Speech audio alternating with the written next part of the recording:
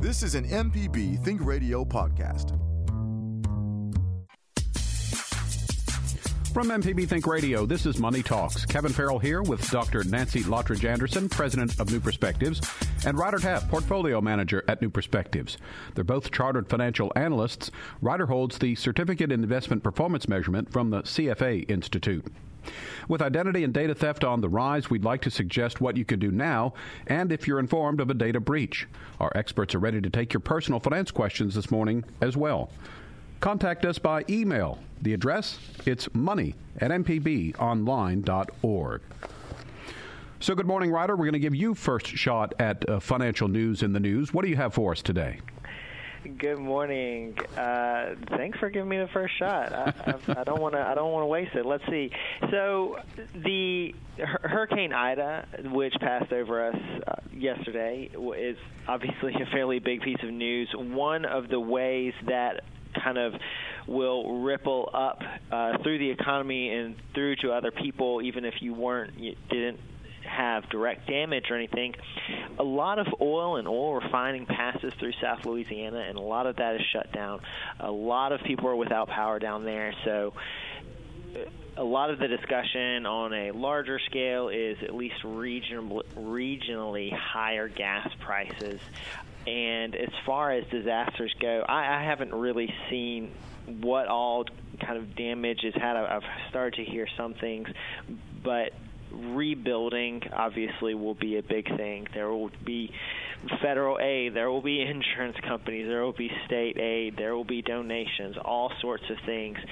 And while losing homes, losing lives, losing invested capital, if you want to put it in strictly economic terms, is never a good thing. There's always a potential to, if the reinvestment comes to a high enough level, you can rebuild better, hopefully. If they are raising building standards, this is, of course, a story that comes up every time there's a hurricane. South Louisiana is just regionally not very prepared, just the way the geography and the landscape is in the long term. So if there's any kind of long-term solutions there, that could be interesting. Good morning, Nancy. Glad you're with us today. What's on your mind, financially speaking? Good morning, Kevin. Well, this weekend will end once and for all the enhanced unemployment benefits that the federal government was paying. Of course, several states had already ended that. Mississippi ended theirs the middle of June. 22 states in all ended it early, and we already have data because the assumption was if you end this is going to help your labor market. It did not. And we think it's because it's a more complicated story than just people are getting extra money. There are all kinds of things going on as our labor force is realigning. Those 22 states that ended theirs early actually had slower growth in their labor markets than the ones that did not. Now, of course, that could be because many of those 22 are also in hot spots with COVID, and that is certainly creating a bit of a speed bump for the economy overall. So I have a bit of a gripe. So over the weekend, I visited a friend in North Carolina to go see a tennis tournament in Winston-Salem, North Carolina. And I was originally supposed to fly back Monday, but because of the hurricane, we were trying to change my flight to getting out of North Carolina on Sunday. So went to the Delta website and was trying to purchase a ticket that way, and it would say one left at this price. We would click, we'd go through the entire thing, name information, financial information, that sort of thing, and we'd get a response of, well, there are no more tickets, try something else. Well, then as we kept doing that, we would first look at the seat map, and in one particular instance, the seat map showed like the entire middle section of the plane completely available. So when we went through there, it said the same thing about, sorry, that's not a seat that's available, try something else. So eventually gave up and had to fly back on another airline. But it brings up the thing of apparently the internet isn't catching up in real time with how many seats they had left. I thought it was really frustrating. And I know a friend of mine is a toy collector, and it's similar with the Target app, where something will be in stock, go to the store to pick it up, and all of a sudden it's like, well, no, we don't really have that anymore. So just curious as to why. They're very helpful if they worked right, but if you're depending on something online to tell you if a ticket is available, if an item that you're trying to purchase is available, and that's not giving you accurate information, it seems to me that that's completely bogus and not very much help for anyone. So, but here I am. I did get home safe and sound, so I can't complain too much. But that's a little bit of a gripe that, it's one of those where you're dealing with a computer and you want to, I don't know, give it some human characteristics, but it's not, it just does what it's supposed to do. So, off my soapbox for the day. That's very interesting, because you would think I wonder if some of it is because airplanes not booking every single seat because of the pandemic, because of health concerns. I wonder if that's one part of it. But also it is odd, you're right, that because airlines, the airplane seats, it's not like someone went and physically grabs that last seat off the shelf or something like they may have done at Target. It's not. It's a little. They can be a little more precise with their inventory control, you would think. Yeah. Well, the other thing that's happening is that we are seeing a decline in all kinds of travel right now. We are seeing a decline in credit card usage because people are pulling back because of the pandemic. So I have to wonder if maybe some of your problems had to do with flights just being canceled.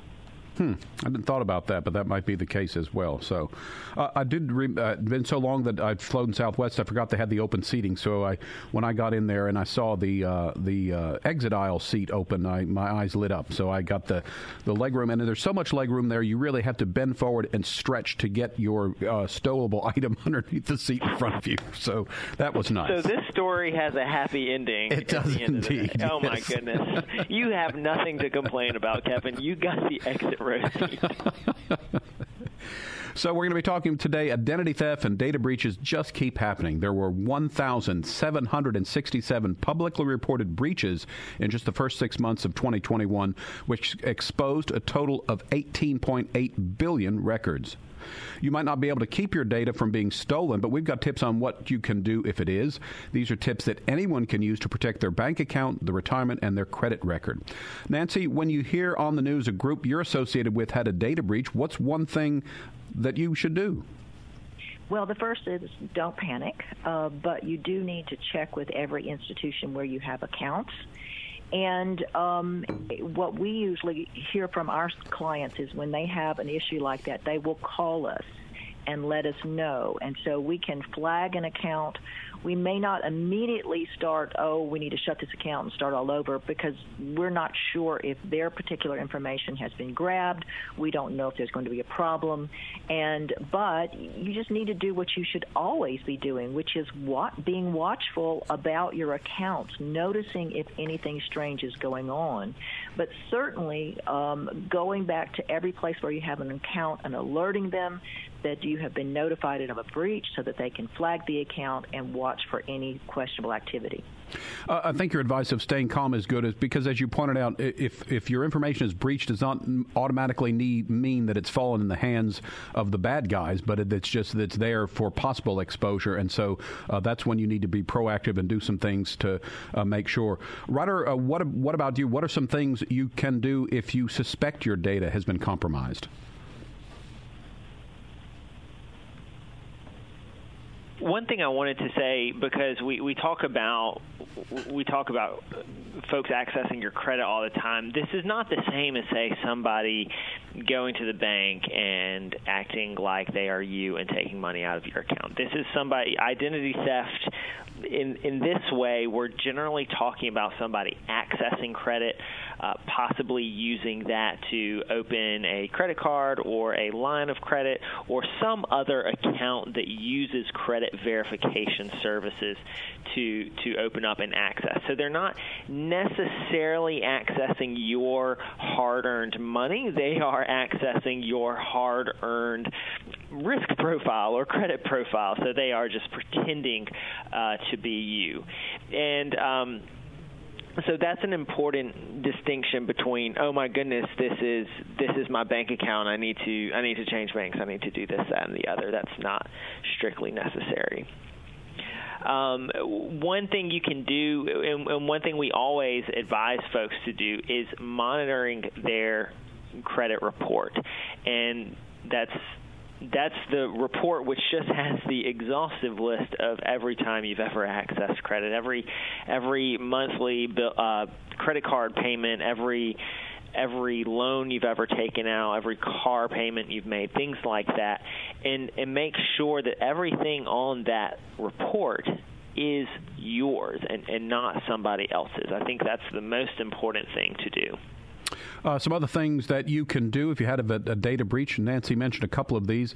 You can change your password, sign up for two-factor authentication, which to me is a little bit of a hassle, but it's worth it, I think. That's where you sign in and then they send you a code either to an email or a text message to get that two-factor authentication. Let me skip that word.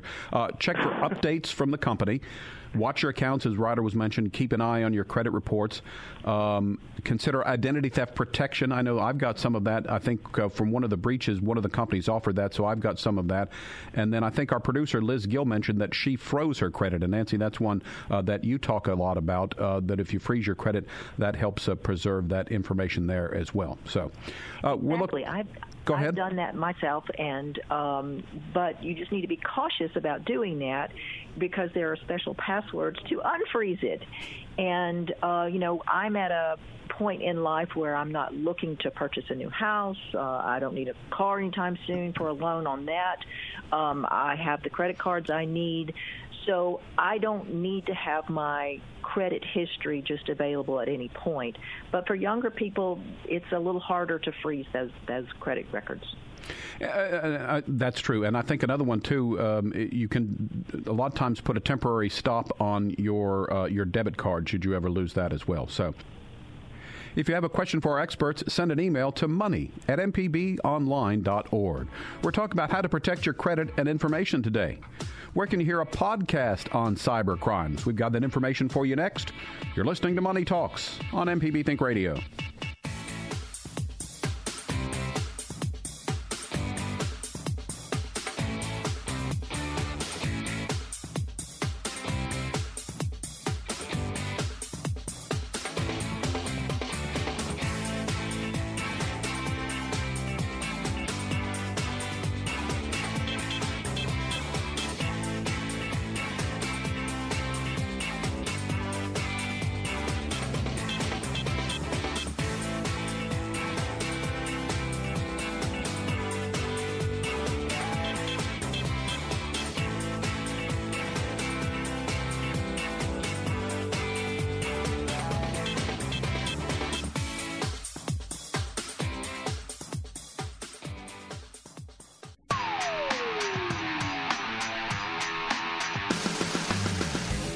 Allison Walker, the Lady Auto Mechanic, host of AutoCorrect. If you're enjoying this podcast, try my podcast, AutoCorrect. We help steer you in the right direction with your car problems. Find me on any podcast platform or at autocorrect.mpbonline.org.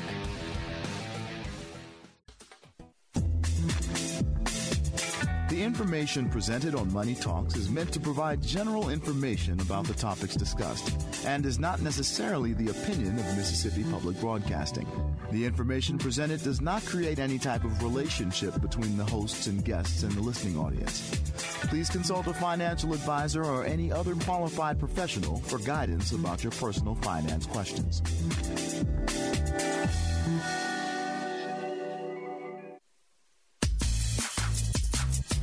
This is Money Talks on MPB Think Radio. Our website, moneytalks.mpbonline.org, is one way to hear past Money Talks broadcasts. You can also download the MPB Public Media app and listen to your iPhone or Android phone to all the local MPB Think Radio programs on demand. Kevin Farrell here with Dr. Nancy Lottridge Anderson, President of New Perspectives, and Ryder Taft, Portfolio Manager at New Perspectives. Money Talks had a broadcast on August 9th, 2019 about cybersecurity. You can find that podcast for an overview of keeping your data secure. Again, August 9th, 2019 on the Money Talks podcast page. We're going to get into some detail today about how to check your credit reports and how to freeze any new credit being created in your name. So, Nancy, we've talked about this a lot on the show, but it always helps to repeat things. How do you get your credit report? Well, you need to go to annualcreditreport.com, and that site will allow you to submit information and do a request for a free credit report. Now, Mississippi was part of a group that sued to get us the ability to get reports even more often, even weekly, but I don't think you need a weekly report. Once a year from each of the three main credit agencies, Equifax, Experian, TransUnion, and you can space that out to make it once a quarter if you want to.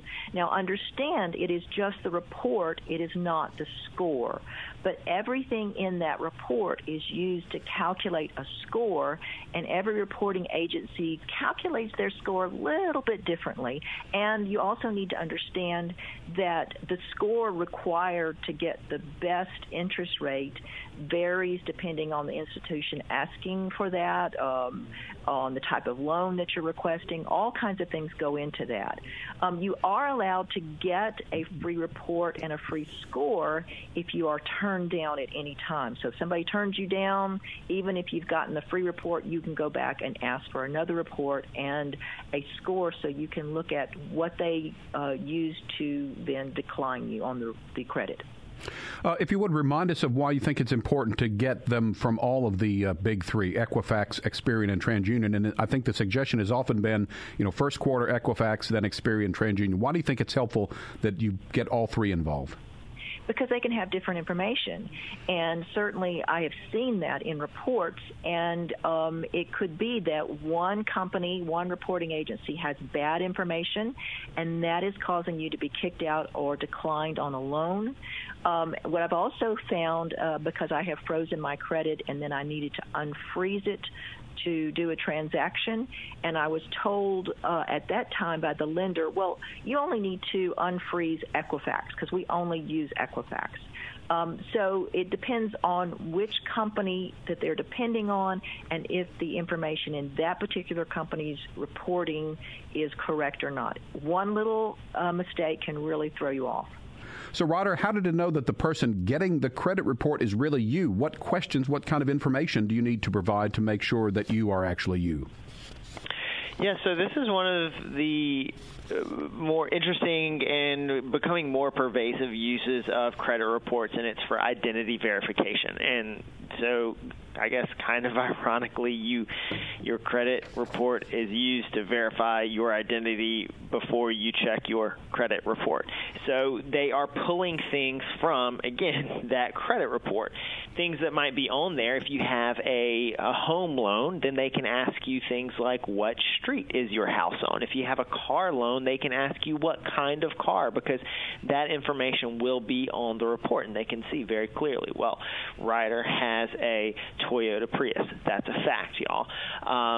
And they can even get things like, when did you first purchase your house? When did you refinance your house? What bank did you use? They'll also use things, of course, your date of birth, information about that, your Social Security number, because that is always used to access your credit. Your phone number may be on there for several reasons. Your phone company may indeed have checked the credit report, and they would have gotten the information from there. Of course, if you pay for someone else's phone, you have a family plan or something like that, that could get a little bit wonky. I know my phone line, I don't know that it's under my name. I think my sister's phone line has my name on it. It's very complicated in our family. They can also now ask who lives with you, because, again, if somebody else is reporting that they live at the house that you bought, then that's something that they can do. What state, what county you live in, things like that. All of these things, there's actually an incredible amount of details about your life that can be revealed on that credit report. And so they will pick a handful of random details about your life and have you verify those. And the questions can get a little weird. I mean, they can ask, what car did you drive in 1994? Was it a Volvo? Was it a Honda? Was it a Ford? Or none of the above? Ladies and gentlemen, I was not driving a car in 1994, so if that question comes up for you, you can check no, none of the above for me. That's your first step. Were you born in 1994? We have silence on that question, Nancy. Yeah. Usually he rubs that one in. But we've got some actual questions from one of them, and it's just to give you an example. This first one says, your credit file indicates you may have a retail card opened in and around November of 2020. Who is the credit provider for this account? Kohl's, Macy's, Sears, Target, none of the above. As Ryder mentioned, that's usually a choice. So even if you're kind of fuzzy on your memory, you can say, well, I don't ever shop at Macy's, so I know it wasn't that one. Because sometimes as the older we get, it might be hard to remember what car we were driving in 1994. But I found the couple of times I've done this, but you're right, that if you think about it, it's easy to eliminate some of the extremely wrong answers. And if you put your mind to it, I think you can come up with the type of information you need to make sure that you are you and that you can go ahead and get this sensitive financial information. Before our next break, Nancy, any other thoughts on checking your credit scores, credit reports?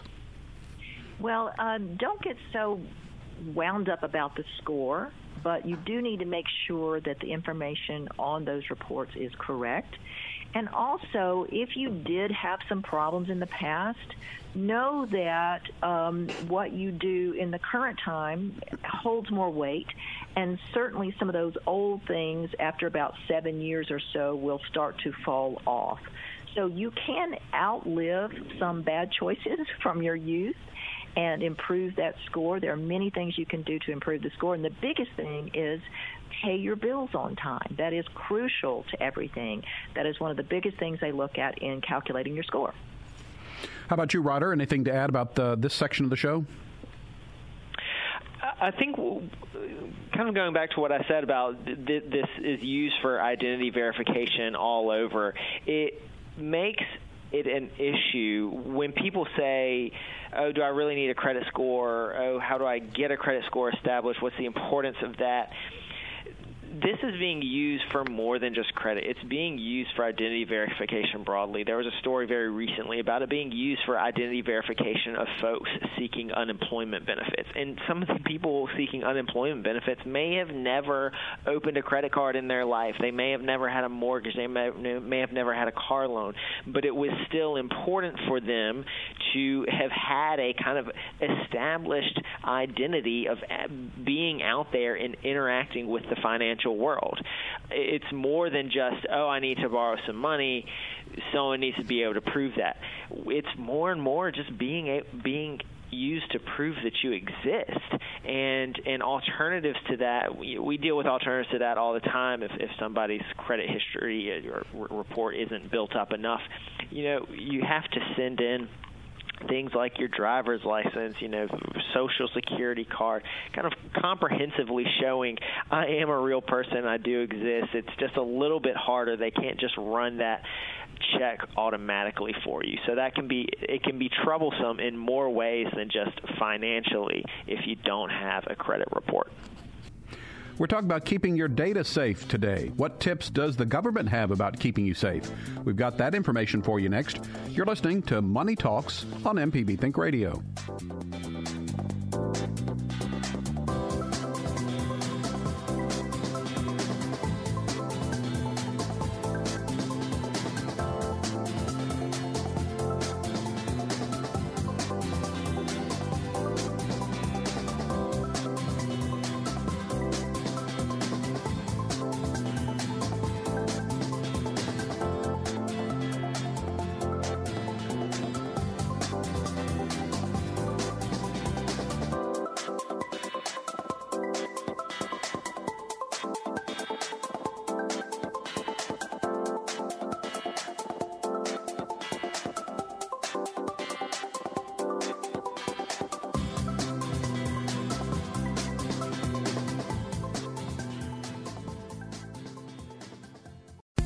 This podcast is a local production of Mississippi Public Broadcasting and depends on the support of listeners like you.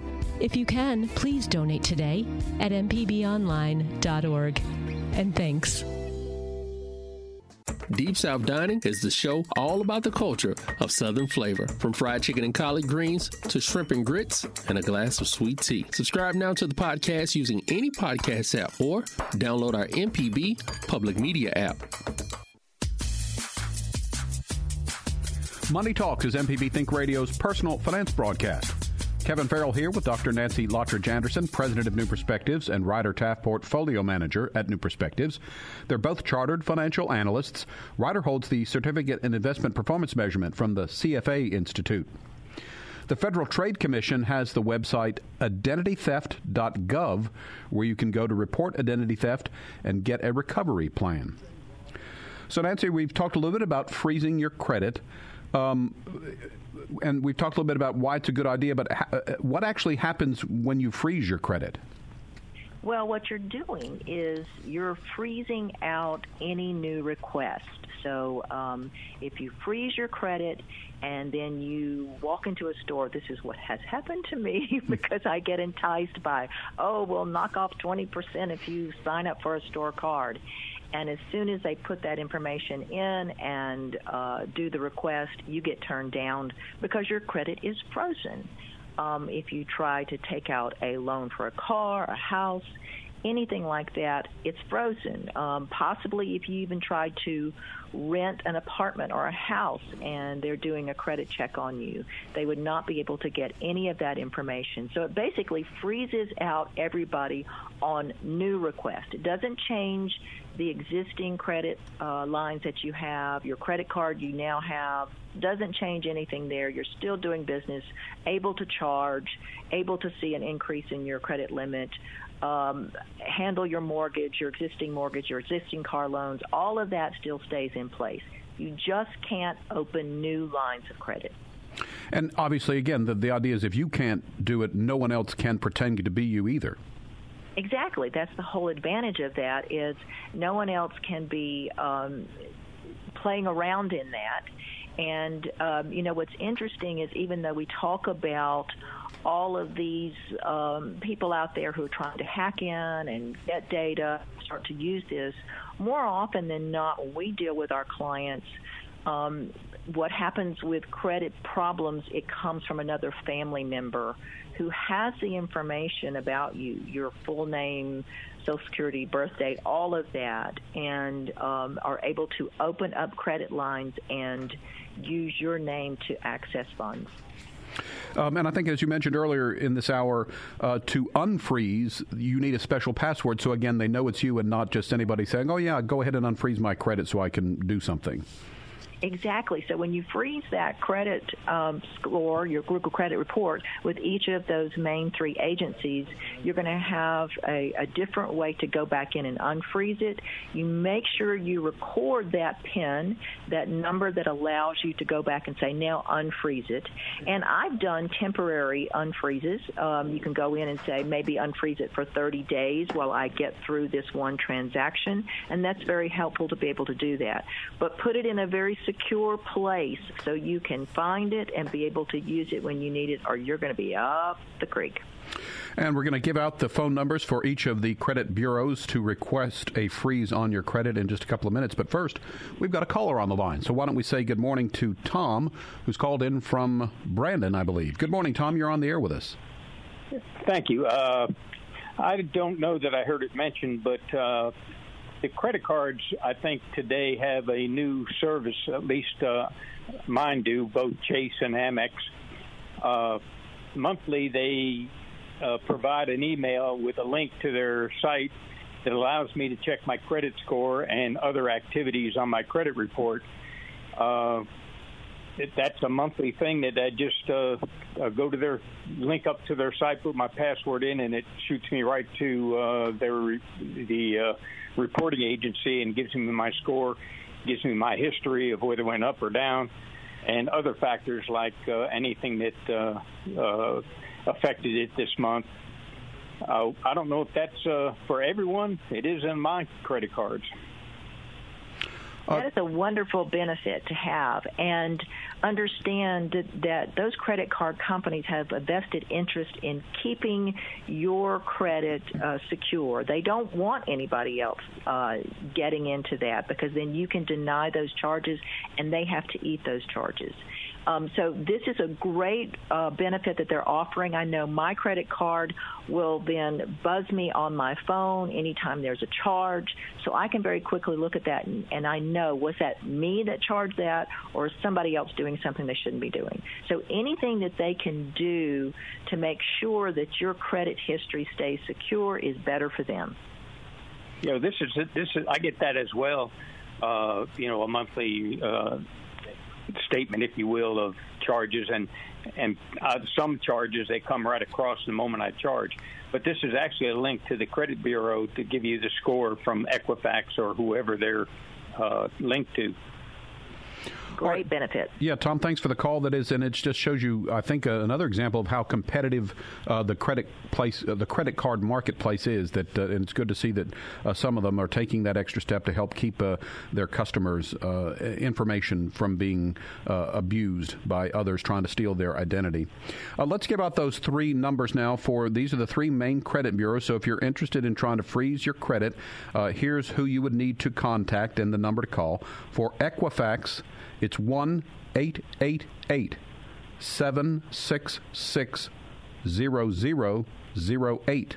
Equifax, 888-766-0008. For Experian, it's 1-888-397-3742. So Experian is 888-397-3742. And TransUnion, 1-800-680-7289. TransUnion is 800-680-7289. So, Ryder, I imagine those companies are going to, again, need a way to verify your identity when you call to try to freeze your account. What sort of information will you need to have handy to complete the transaction? Yes, of course, you're going to need your full name and Social Security, date of birth, that sort of information that's inherent to you, or, well, not unique to you, but other people can share your birthday. Of course, they will be checking things, like we said, that are things that could be found on your credit report, particularly addresses you live at. They may need proof of addresses, a utility bill, a bank statement. They may need a copy of your ID, things like that, things that they can use to verify your identity, not only things that are going to be on your credit report, but some things that are like your photo ID that are outside of your credit report. And one thing I wanted to add, we're talking a lot about freezing your report after the large Equifax breach a handful of years ago. They started offering a few more services, and what Tom, who just called in, mentioned, being able to monitor your score is useful. The way those credit card companies do that, they'll essentially tell you, you'll know if a new credit line gets opened up. It's not necessarily the best way to monitor, but if you already have it, it's there. That's great. Any little bit helps there with monitoring it is important. If you're not looking at the full report, looking at a summary like your credit card company might offer is important. But also, each credit reporting agency, Equifax, TransUnion, and Experian, offers some form of locking your credit card, which is not freezing. It's the difference between locking your credit. I know that Equifax, after the breach, they offered lock and alert. Essentially, you could lock your credit, which was kind of a soft freeze, if you may, and you could unlock it whenever you wanted, and you would also get an alert whenever credit was being applied for. And again, not necessarily just credit. it could be, like Nancy mentioned, applying for an apartment. There might, if you have especially a corporate landlord, they might check or they might report your credit. Utilities may check or report your credit. Insurance companies may check or even report your credit. Of course, the non-loans, the non-financial ones are less likely to actually be reporting. It's less likely to actually influence your score, but they may be checking these things regardless. We're talking about security freezes to your credit. What's another report that you might need to check? We've got that for you coming up next. You're listening to Money Talks on MPB Think Radio.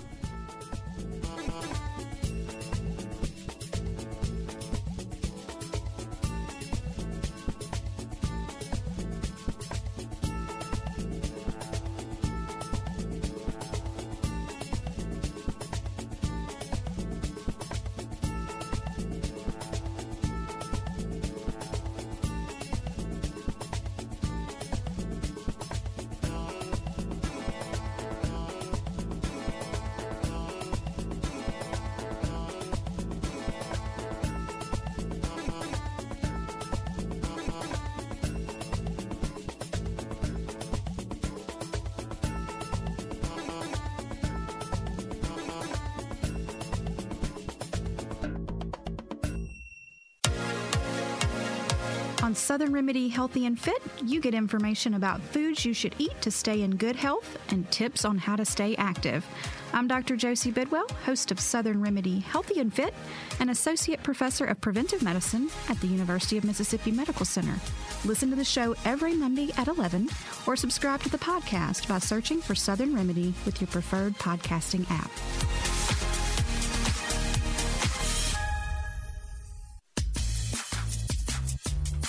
We're pleased you found our show, Money Talks. Kevin Farrell here with Dr. Nancy Lottridge Anderson, President of New Perspectives, and Ryder Taft, Portfolio Manager at New Perspectives. Here's a reminder, Tuesdays at 10 a.m., listen live to In Legal Terms on MPB Think Radio, immediately following Money Talks. Another report that's useful to verify that information about you is correct is the My Social Security account. And so to verify and make sure employment information is correct, create a My Social Security account at ssa.gov. So, Nancy, we're talking about freezing access to your credit. So once you've frozen your credit, what then? Well, again, you can temporarily lift that freeze, and I have done that myself. You mentioned the phone numbers for the three main reporting agencies. Two of those, I remember doing it all online. I can't remember which one I had to phone and talk to somebody in person, but it was very easy for the other two just to freeze it all online and then unfreeze it. Again, I preferred the temporary unfreeze. I could choose a time when it could be unfrozen so that any potential creditor could then make the request and make a decision about my credit worthiness and then shut the door again so that I feel more secure. But for a lot of people, a lot of the older people that we work with, they have lived in their houses for a long time. Most of them, their houses are paid off. They're not going to be buying a new car. They don't need new credit lines. And so they're more concerned about someone tapping into their records and using them, and so a permanent freeze is more appropriate for them. And as you mentioned earlier, it's important for anybody to do this, to think about, what might you need credit in the future or get references from to decide whether you want to do this or not. And actually, we've got some callers on the line, so why don't we say good morning to John in Mobile. John, you're on the air with us. Go ahead. Hello? Yeah, John, you're on the air. Go ahead. Oh, thank you very much. That was sudden. And thank you for taking my call. My bank got sold, and on, early in October, all of the assets will be officially owned by another bank. And I wanted to know what kinds of things you would ask people there to make sure that all of your assets are protected and all the records reflect what you think you own. I do my checking there, and my life savings are in this old bank. So this is a pretty important change for me. What questions would you ask? John, that is an interesting question, and it happens, of course, a lot. Banks, we have a lot of banks in this country, and from time to time they buy each other. Two main things to think about. One, make sure you save a recent statement. If you don't get paper statements, go ahead, download, print out, save, however, a statement from each of your accounts. Generally speaking, banks are incredibly highly regulated, and they have tons and tons of backups, especially pertaining to data and who owns what, etc. This is, generally speaking, in America, incredibly secure and routine. However, mistakes do happen. So I would just say keep a statement. So you can say, look, at Bank A, I had this much money on this date. Where's my money? If just in case you have trouble locating it. Of course, information about your bank account numbers as well. The other thing to watch out for is see if your bank account number will change or the routing number. It doesn't always happen. Sometimes banks will keep the old routing number and the old account numbers. Sometimes they'll change one but not the other. Sometimes they'll change both. It will be unique to your bank merger or your bank purchase. So find out from them if any account or routing information will be updated. If you have anything, particularly utility bills, automatic credit card payments, deposits into your account, paychecks, Social Security, pensions, etc., anything linked to your account, if they are changing any information, you will need to update that. There's often going to be a good period of time where you have to update that, even if they are changing any of that information. So just make sure you know what that timeline is. But generally speaking, this isn't something to worry about. The main difference is probably just going to be customer service, for better or worse. But do keep a copy of a statement. Your most recent statements from any account should suffice should anything come up. And John, I'm going to repeat that I would not be concerned. I'm going to assume your existing bank has FDIC insurance, which protects you up to $250,000 per account holder, and that the new bank will as well. But your difference is going to be you may have higher fees with the new bank. So you need to be watching for what kind of fees do they charge on a regular basis. As Ryder mentioned, what is their customer service? What are the benefits they're offering you? What kind of interest rates are they offering? Are they competitive? And that's going to be more important, I think, because, as Ryder mentioned, banks are heavily regulated. You're going to be, I would think, pretty secure. The FDIC insurance offers you a layer of protection. It's really about going forward, is this the bank for you? All right.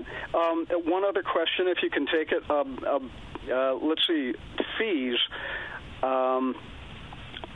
If transfers are often charged a fee, that's what I've found out. And is there any kind of fee that would be excessive in your? Well, if you have monthly charges on any kind of checking account, those service fees that hit some accounts, that would be an issue for me. And transfer fees, some banks actually don't charge those for you to move money around. So you're just looking for the best choice for you based on your needs. And now that you're changing to a different bank, I'm going to assume it's probably going to be a larger financial institution, which in some cases is good, and in some cases it's not so good because they're going to make the revenue. I see. All right. Well, thank you very much for your help. Thanks, John. Good to hear from you this morning. So, Nancy, is the banking marketplace competitive enough to where if John doesn't like the terms of his new bank, that he probably would be able to find another bank that has something more to his liking? Oh, absolutely. People do this all the time. They can hop from one bank to another. And one of the ways they keep us from doing that is they want us to have everything go by bank draft. So when Ryder mentioned changing banks and, oh, my gosh, now you've got your pension, your Social Security, you're paying bills out of there. If you have to change all that, that's a real inconvenience. but sometimes it's worth it to get a better deal. And certainly if you're looking at certificates of deposits or savings account, you're looking for the best interest rate that you can get. And often that can be found at our community banks. One other thing to mention about freezing your account, you do create a PIN number. I think in most cases it's a 6-digit number. Try to make something that you can remember but not too easy that everyone else will be able to figure out. You can't use all zeros, and it needs to be something not previously used. So not a whole lot of thought, but put some thought into that PIN number because I would imagine it would be a huge hassle if for some reason you forgot what the PIN number was to try to access that back again. So, Ryder, we talked about reviewing a credit report. What should you do if you do find information that you think is not accurate? You need to contest that. You can reach out directly to the agency where the report is, so the Equifax TransUnion. You can reach out to them and ask them about that. You can find you should be able to see what that lender is. Maybe it says, there was an American Express card opened in 2019. And if you have no relation with American Express, you may be able to reach out to them. They may be able to give you some more details, but most likely you're going to have to go through the credit reporting agency. You're going to have to file a kind of formal report there. There is really good information for doing this sort of stuff, for disputing, not disputing a charge, but disputing an item on your credit report from the Consumer Financial Protection Bureau, CFPB.gov, I believe. Has really good information there, kind of details. They even have form letters for you can just plug in information, and it tells you how to write up a description of the item.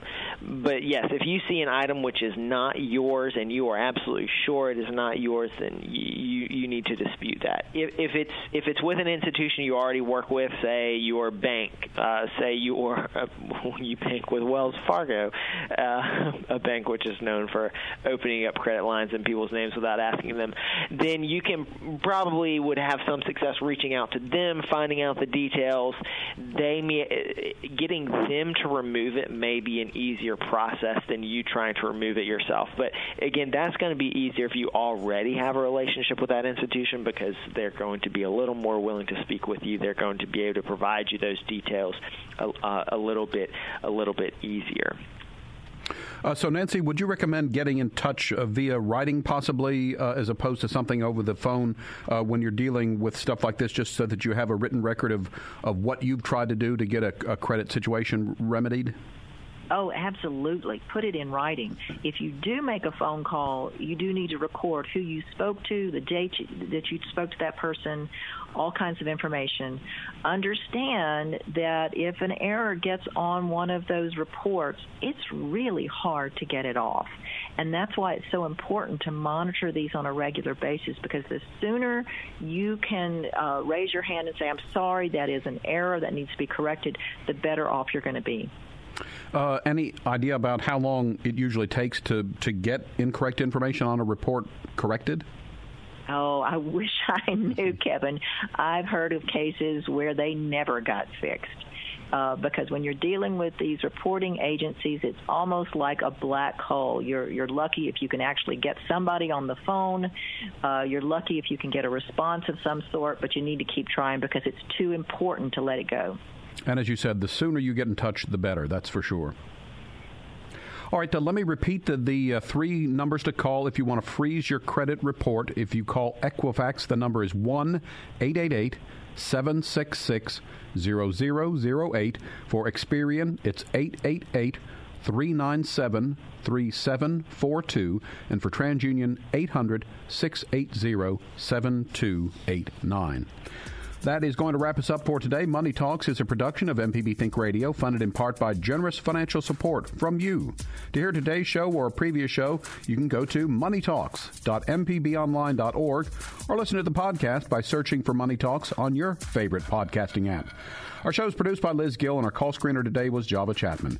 So for Dr. Nancy Lottridge-Anderson and Ryder Taff, I'm Kevin Farrell, inviting you to join us every Tuesday at 9 for Money Talks, heard only on MPB Think Radio.